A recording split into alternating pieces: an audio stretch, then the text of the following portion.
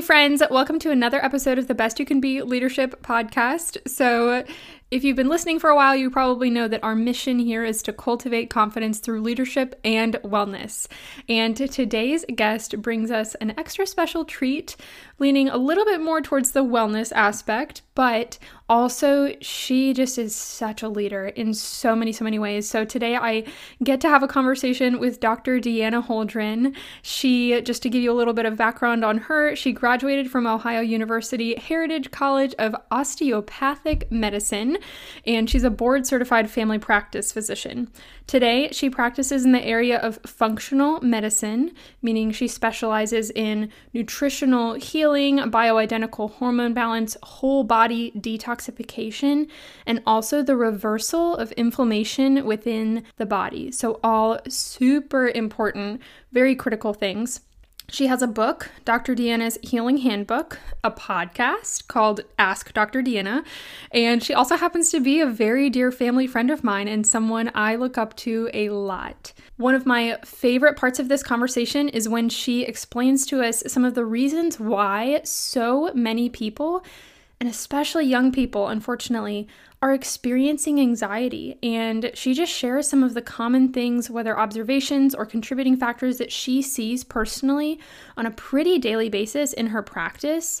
Anxiety also happens to be something she helped me work through a lot, and I'm so thankful. She helped me understand how anxiety works as well as help me treat it, so I could bring that perspective of understanding and having just this background knowledge into my healing journey. I really hope you enjoyed this conversation, and definitely follow along with her in some way, shape, or form to just keep learning in bite-sized pieces about such important nutritional topics.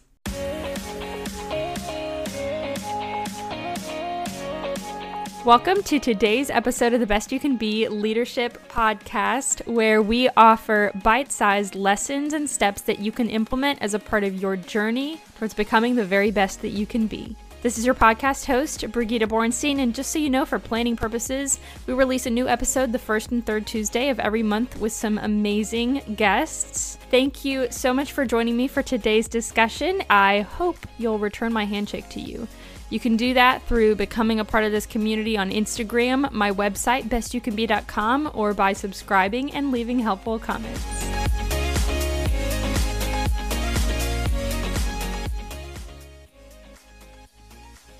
Hello, Dr. Deanna. Welcome so much to the podcast. I'm really excited to have you here today.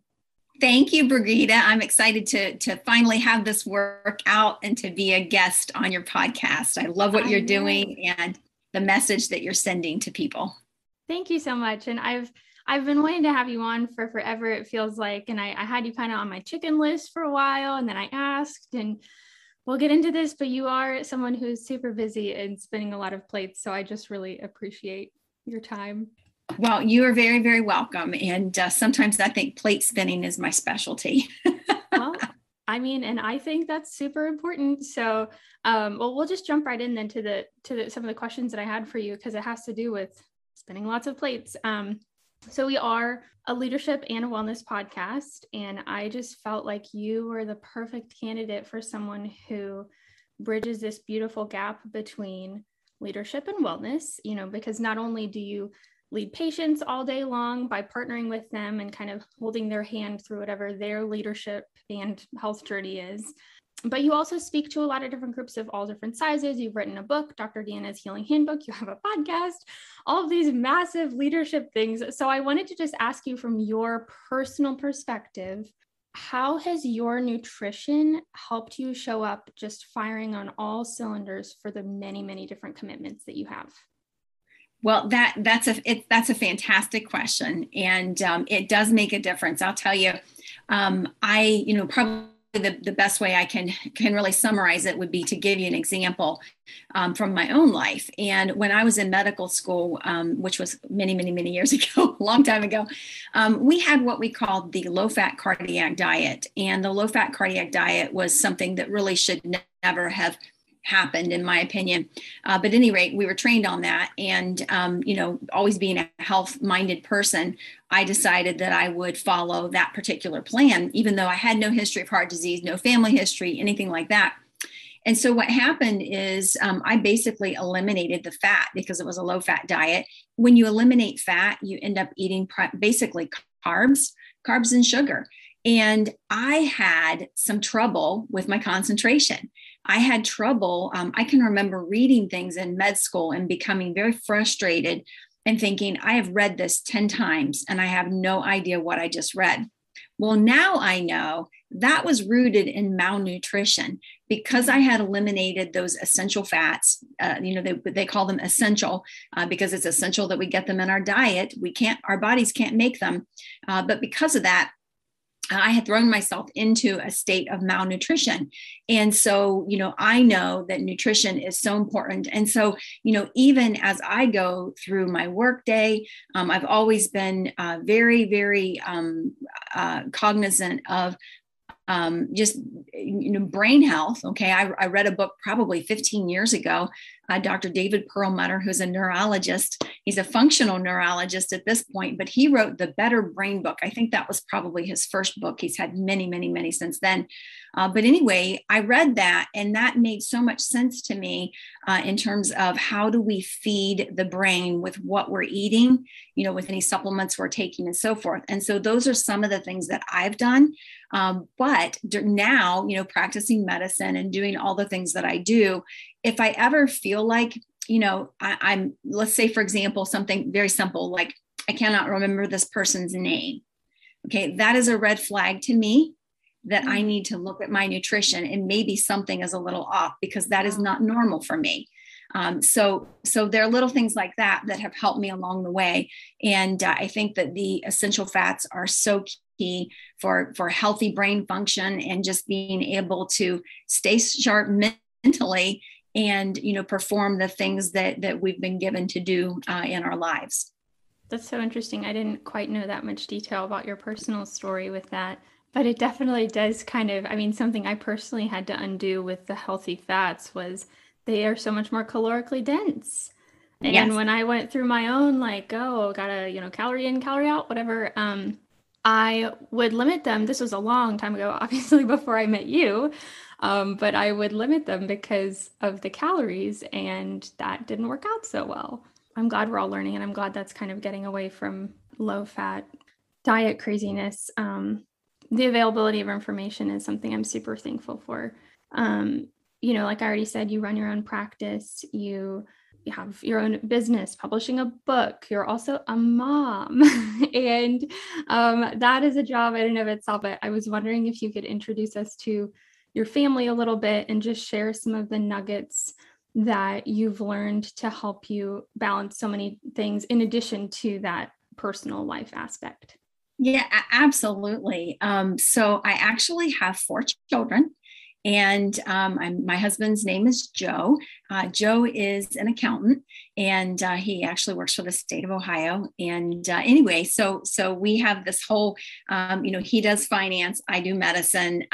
We don't really talk about it in the middle, okay, because that's not a topic I'm interested in, and he's not interested in medicine. So that kind of gives you kind of an overarching theme of the dynamic here. But then we've got 4 children. My son is an engineer, and he is 27. I have a daughter who's 25. Actually, you know what? He's only 26. He'll be 27 this year.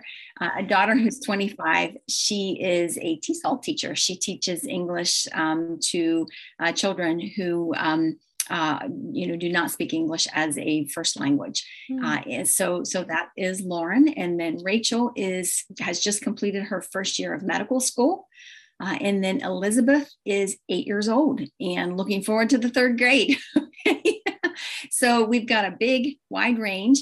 And I think that, when I look at, our family, one of the things that I have tried to do is to utilize nutrition. Okay, even when the older 3, were in junior high school, whatever, to utilize nutrition to help them perform at optimal levels, to help them get ahead in life, because it is so key.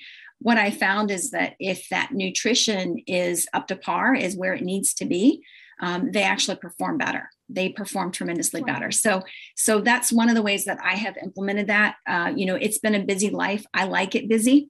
I like to stay active. I like to, be engaged in things. And so, we, even today, as the older three have their own lives, we still very much do life together as a family. We go on vacations, we just do so many things together. And it's because that's what we've always done. I think that the balance that I was able to create early on is something that has continued, into, their, early adulthood. So that's been really a blessing to be able to do all the things that we've done. I don't know how you do it all, but it's just really inspiring, I guess. You must have just impeccable time management skills that on top of all of that too. Brigida, I think that it's a lot of focus. And then also I know that sometimes, a tip or a key is that, this is a little thing that I'm doing today, but it's the consistent manner that make the difference in the long run. And so it could be something that may seem very insignificant today, but I know that it makes a difference in the long run. And so I just choose to do it anyway, even though I may not, it's the stuff that happens behind the scenes that I think really makes the difference in terms of what, people see out there on, in life and in social media and all that kind of stuff. So just the consistency, and that's definitely, that's a self-discipline for sure, which is something that I had to have just to be able to make it through medical school. You've got to be self-disciplined. Yeah, I really like that. And I can see how that's the case. But it also kind of just brings me back to how important it is that you know how to fuel your body the way you do. And so that you're not kind of doing work and then coming home and just turning into a couch potato. Because I was talking with somebody yesterday who is very busy. She just loves to do all sorts of different things. But she did just admit to me kind of, it was a very little snippet, but I picked up on it, how she kind of wishes that she could use that extra time, but she's so tired from her work and her other things, and maybe hasn't figured out how to like fuel that properly, that in her dead time, her free time, which could be used to do something fun or creative or, cultivate community or just rest or something. It's just kind of like blah time, which I feel like happens to a lot of people. So it's interesting to hear that you're able to kind of use that instead. Yeah, definitely. And I think that, again, we all need to rest. Okay. Mm-hmm. Fortunately. And I think that this is, one of my secrets, I guess, to success is that I'm an excellent sleeper. It really doesn't matter what's going on in my life or in the world. I will sleep for 6 hours straight and I will wake up refreshed. I will not get up during those 6 hours and I will have had 2 REM cycles. So that's a typical for me. So, which is an advantage, and I get it. Not everybody is able to do that.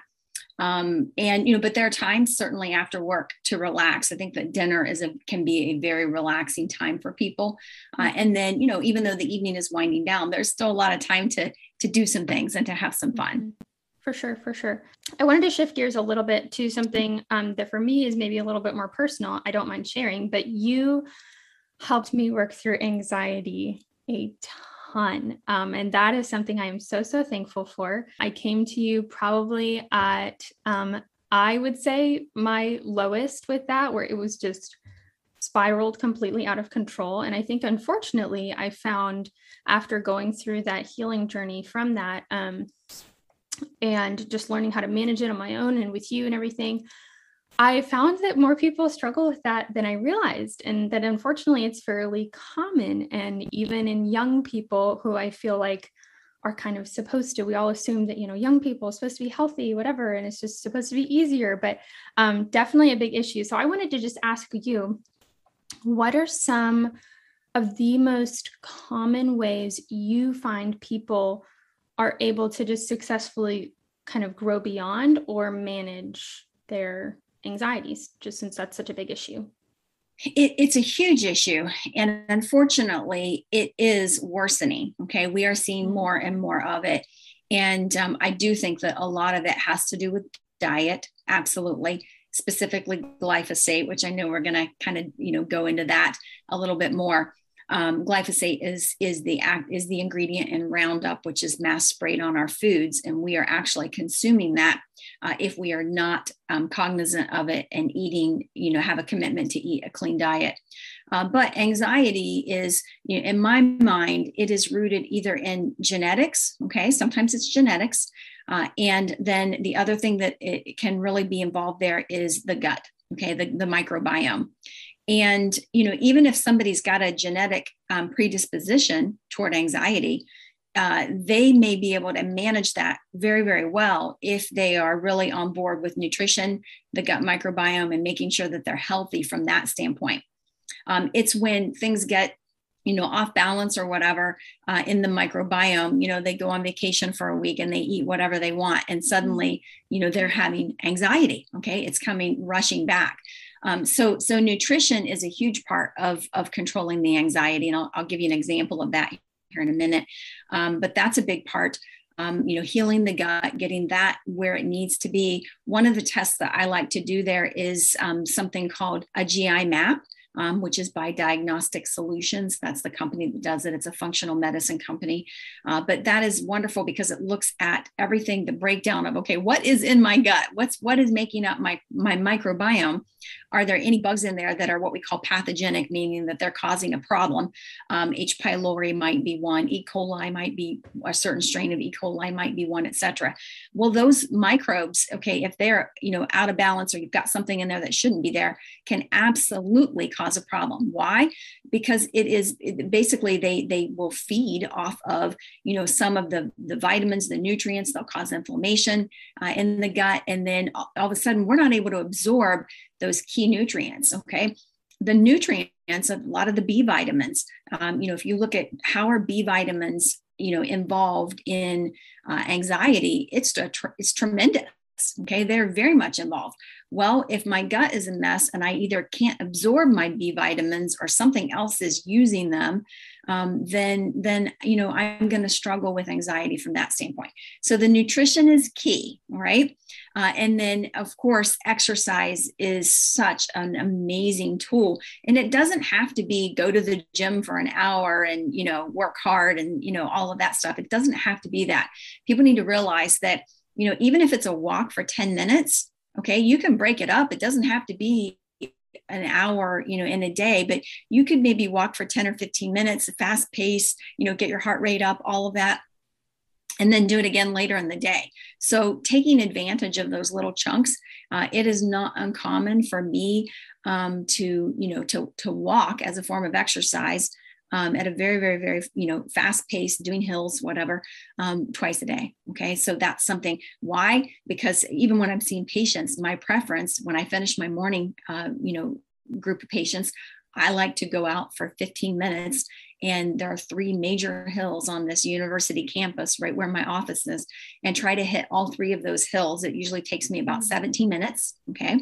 So I know how long it takes to do that, and then come back. And sure, I might be hot and sweaty. I can cool off or whatever, but it makes a huge difference. Okay. Because I've been physical. I've been able to help manage anxiety. A lot of great healthy neurotransmitters are released when I'm doing that exercise and so forth.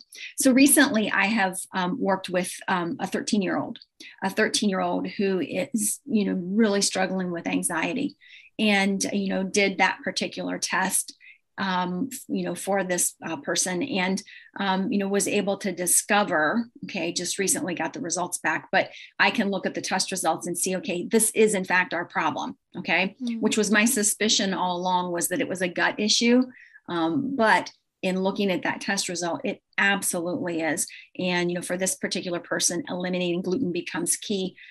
For some of us, we're sensitive to gluten. We don't do well with it. Well, if you're sensitive to gluten, it's going to inflame your GI system, and you're not going to be able to absorb those nutrients. So again, that's just an example where for this particular person, nutrition, probiotics, all of that is going to make a huge difference. So I'm excited to see that result, because I know that's something that I can manage, that I can do something with.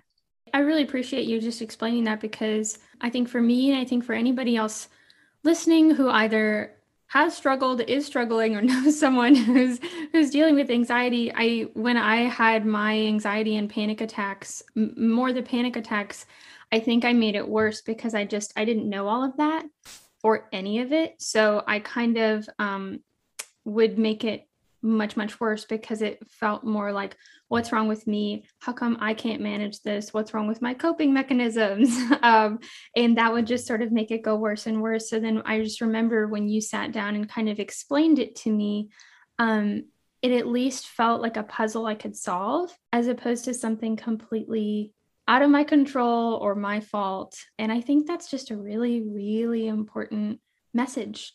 What are you seeing do you see any like things kind of in society that you feel like, or just like our culture or way of living that are contributing to anxiety? Because I feel like a lot of people will talk about social media or this or that. Do you have any opinion on that?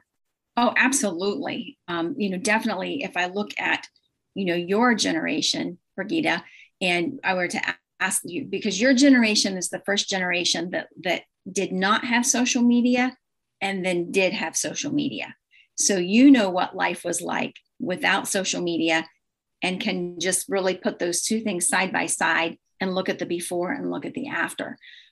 So social media has had such an impact on anxiety.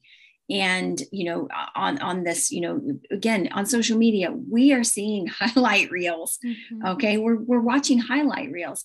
And then people think that that's what they have to measure up to. And, that is not the case at all, because we are all human. Okay. Life is messy, right? Mm-hmm. There are things that are going to happen, and it's okay. It's what you do with that really makes the difference. That's really the story. It's not so much that this is what happened or whatever. It's the what did you do with that, and how did you become a better person because of that, whatever that thing was that happened.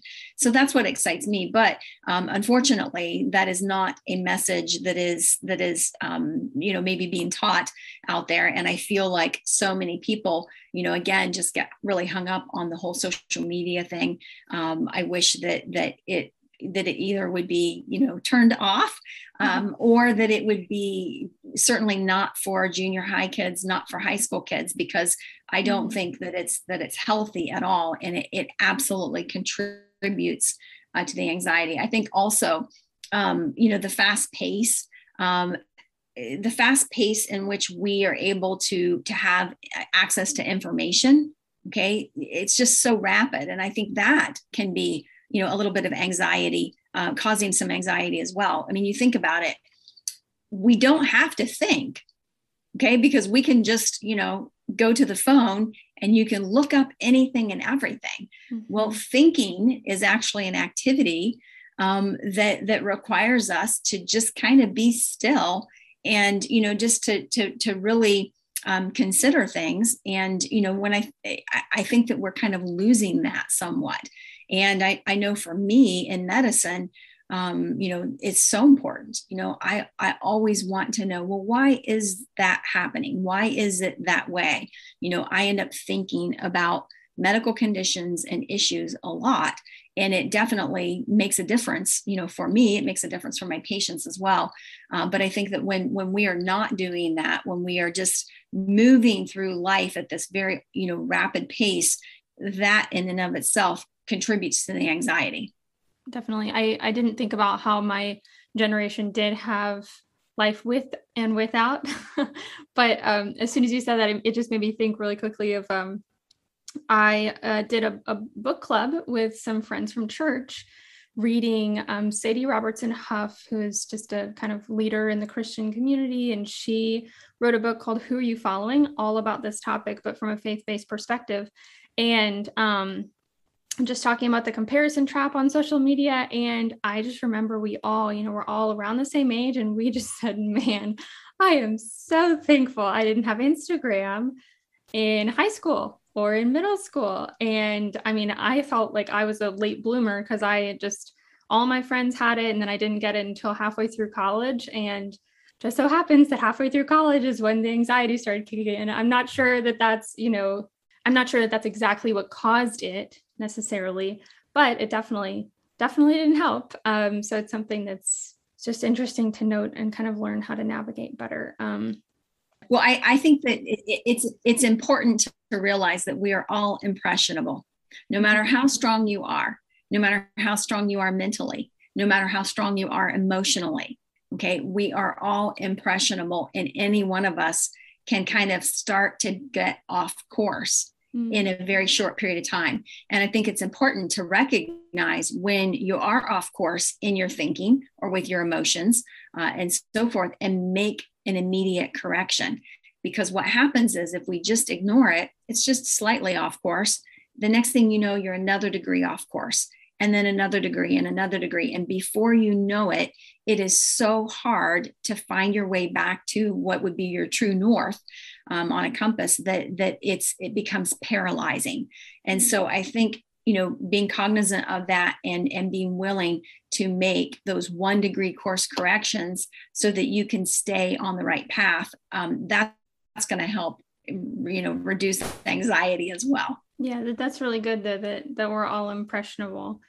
Well, I did want to ask you, because this topic to me is just massive, and you've touched on it in your book and your podcast, but it's just the importance of, considering avoiding gluten and just the massive issue of glyphosate. So I know this is just a huge question, but I was wondering if you could just explain, and you already touched on it a little bit, but if you could explain the main issue with it and why we should consider avoiding it for just optimal health and longevity, maybe not just anxiety, but for health in general. Okay, excellent. Yes. So this is something I'm passionate about. Okay. And I had to understand this because, again, we see so many teenagers today who are a complete wreck. They are a wreck, emotionally, mentally. They are just a mess. And this is part of it. Okay. So this is so key. And probably, one of the most important takeaways from today's podcast. And basically, glyphosate is a chemical. It is a chemical that is found in Roundup or weed killer. What we have done in the US is we have genetically modified plants so that crops so that you can basically mass spray this weed killer on them. The crops are resistant to it, so they continue to grow and the weeds die. So it sounds great, right? Sounds like a great advance. Well, the problem is there are, contaminants or portions of that glyphosate actually do end up in the plants. Okay. Then they also found out that the glyphosate is a great desiccant or a drying agent. So they will mass spray crops that are not even genetically modified. They'll mass spray those. And then, so again, we're getting amounts of this glyphosate in Cheerios, in Goldfish, in, basic foods that are very much a part of the standard American diet. So that's part of the problem. Okay. Well, what does glyphosate do? Well, initially they thought that glyphosate was safe for human consumption, that it just had an effect on plants. Well, what we now know is that it actually is detrimental to the gut microbiome. So the gut bugs, the things that are alive in our gut that are, critical for life, are being destroyed by this glyphosate through something called the Shikimadi pathway. And what happens is there are specific strains of the microbiome that end up being rendered, inactive or essentially inert or dead. Okay, so it doesn't work. It kills off your microbiome. And now all of a sudden you are susceptible to all kinds of issues. One of the biggest ones that we see in medicine is something called C. difficile. That's a diarrhea infection. You oftentimes people think, oh, you get that from taking too much antibiotics. Yes, antibiotics will trigger it, okay, because you're also killing off microbiome with that. But a bigger issue in terms of how do you protect from it, because as healthcare workers, we are in fact, exposed to this regularly. It is making sure that your gut is healthy and not eating the glyphosate. So glyphosate, again, renders this whole gut microbiome, and that's just what we know so far. I suspect that as time goes on, we will continue to learn more. You see all kinds of lawsuits out there now, class action lawsuits and so forth, because of, certain cancers that people develop because of glyphosate. And, you can say, well, that's from spraying, that's from, whatever. But well, no, you know what? Your immune system is in your gut. About 80% of it is right there in the gut. And you are having a negative impact on that when we are eating the glyphosate. So that's why it's so important to eat clean. Okay, so clean foods that are whole foods, nutrient dense, and clean. That's pretty much what I try to teach all of my patients. It's definitely hard to avoid, though, because it's in so many boxed things, which is why I know in your podcast you said just avoid the boxes, just avoid anything packaged. Well, and that's something too, Brigida. You know what? I should touch on that because we can't be all or none. Okay, we can try to eliminate these things as much as we can. None of us are going to be able to eliminate it entirely. There are organic farms that have trouble eliminating this because the farmer, 2 farms over uses it, or honeybees, things like that. They are being dramatically impacted by this as well. So, but we can't have an all or none mentality. We've got to decide that I'm going to do what I can do, and I'm going to make healthy choices. There are going to be times, however, in life that I'm at an event or whatever, and I'm just going to eat, what is there, and try to be, to eat as clean as I can and so forth. But there are times we can't be all or none, because I think that if we are all or none, one, we end up not getting healthy, okay, because we continue in the none category. But then again, if we're all the way on this other side of all, so that can contribute to anxiety. So there has to be a healthy balance. Okay, so if you look at my med school low fat cardiac diet, I was all or none. Okay. I was either going to do it all the way or none of the way. And for me, all of the way meant eliminating all of the fat, which clearly is not a good choice. Good to know that at least our body has built-in protective and healing mechanisms, but I definitely personally feel better being closer to the none. But it is definitely hard to get that 100%. Something else I wanted to ask you, also a very open-ended question, which is just if you could snap your finger and fix one thing in the majority of young women's health lives, what would that be for you? That's a big question. I think that I probably would be helping them understand the importance of gut health. That really would be, and I've got some of my podcasts go specifically into gut health. I've covered it quite a bit, which are just 10-minute snippets to kind of help people get healthy. It's short listening, that sort of thing, because a lot of times it is, deeper, material that's, got the science background or whatever. But I think the gut health, and the reason I say that is that gut health has a huge impact on anxiety, overall mental health. It's not just anxiety, it's joy. It's, a lot of other things that we feel as well.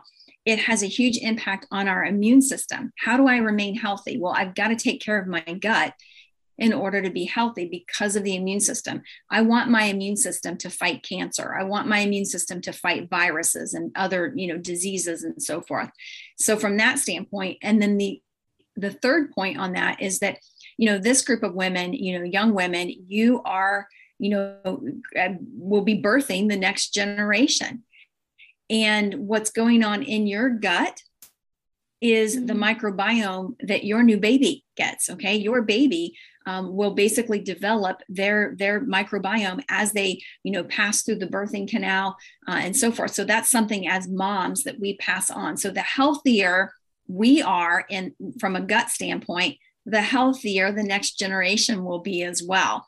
So, and you can be born with a super healthy, microbiome, but then kind of get off track through eating the standard American diet. But so again, one of the best things for people to do is eat whole foods, nutrient dense, clean, get away from the standard American diet, nothing in a box, nothing in a package, nothing in a drive-through window. Those are kind of the keys. If you can make it at home, and you know exactly what just went into that, that's a whole food, that's a whole meal. And, that's really the way that we need to be eating. We need to be cooking more. Which definitely can be done, I think, incrementally. It's not like an overnight thing, but I just hope that's not, it shouldn't be overwhelming, because I think it just comes with time and with practice. And I feel like I have thrown the biggest questions your way, and we've only scratched the surface, which is why I'm definitely going to be linking to all of your resources, your book for somebody who wants to dive in further, your podcast for somebody who wants to just get that little nugget and tidbit of information each week in their, car drive or something, because all of these topics are definitely way more complicated. And I feel like understanding them really helps avoid the issues and kind of stay in the green zone. At least that's just how my brain works. If I understand how something is going to affect me, then it's like, oh yeah, no, I don't want this, piece of whatever it is. It's just kind of a natural thing. But I do just have one last kind of fun question for you. And I just wanted to ask what you are currently reading or recently have read. So just at some point that you really enjoyed. You know what? I am the person who's usually reading 5 or 6 books at a time. I don't know why. I don't just, grab one and go straight through it. But most recently, my most recent book is Dr. Perlmutter has a new book out called Drop Acid. And it's all about uric acid. And in med school, we're taught that uric acid, has an impact, of course, on gout. Okay. People who have gout know about uric acid. Kidney stones sometimes, okay, can be caused by that. But he basically takes it a step further and looks at uric acid with metabolic syndrome, where people are struggling with hypertension, diabetes, cardiac disease, et cetera. So it's a pretty fascinating read. I've enjoyed it. I always enjoy his materials. So that's my latest, Drop Acid by Dr. Perlmutter. It's got a tart cherry on the front. So Drop Acid is all about, you use the tart cherry juice to basically naturally pull down that uric acid level. That's why he's calling it Drop Acid. Very interesting. Very interesting. Sounds good. Definitely. I'm not sure if it's a light read, but it sounds good. It sounds like my kind of book. Well, thank you so much, Dr. Deanna. This was a pleasure. I always learn so much from you and just really admire you since I've been able to work with you as a patient, but then also consider you, a family friend. I just really appreciate your very genuine approach. I think I've always felt just so listened to and so understood, and very much like an individual case, I guess, with you. And that would be as a friend or as a patient. And I'm just so thankful for your work in this area and your work to educate other people and kind of get these messages out so that we can all just step by step, little by little, start feeling our best and get away from all of the problems that are just kind of making us all tired or struggling in some way, shape, or form. So I'm super thankful for you and thankful for your time today. Thank you much. It was my pleasure to spend this morning with you and have morning coffee talking about things that I'm passionate about. So thank you.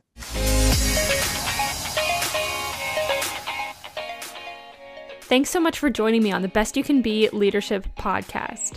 If you are as excited as I am about diving into our potential and stepping into the very best versions of ourselves, then follow me on Instagram at BestYouCanBe, and don't be afraid to send me a message. You can also visit bestyoucanbe.com and fill out a Contact Me form. I can't wait to meet you. In this episode, I've stuck my hand out to introduce myself to you, but go ahead and do the same for me. Tell me who you are, what your story is, and what you would like to see most in lessons to apply to your leadership experiences. Until next episode, keep going, keep growing, and keep becoming the best you can be.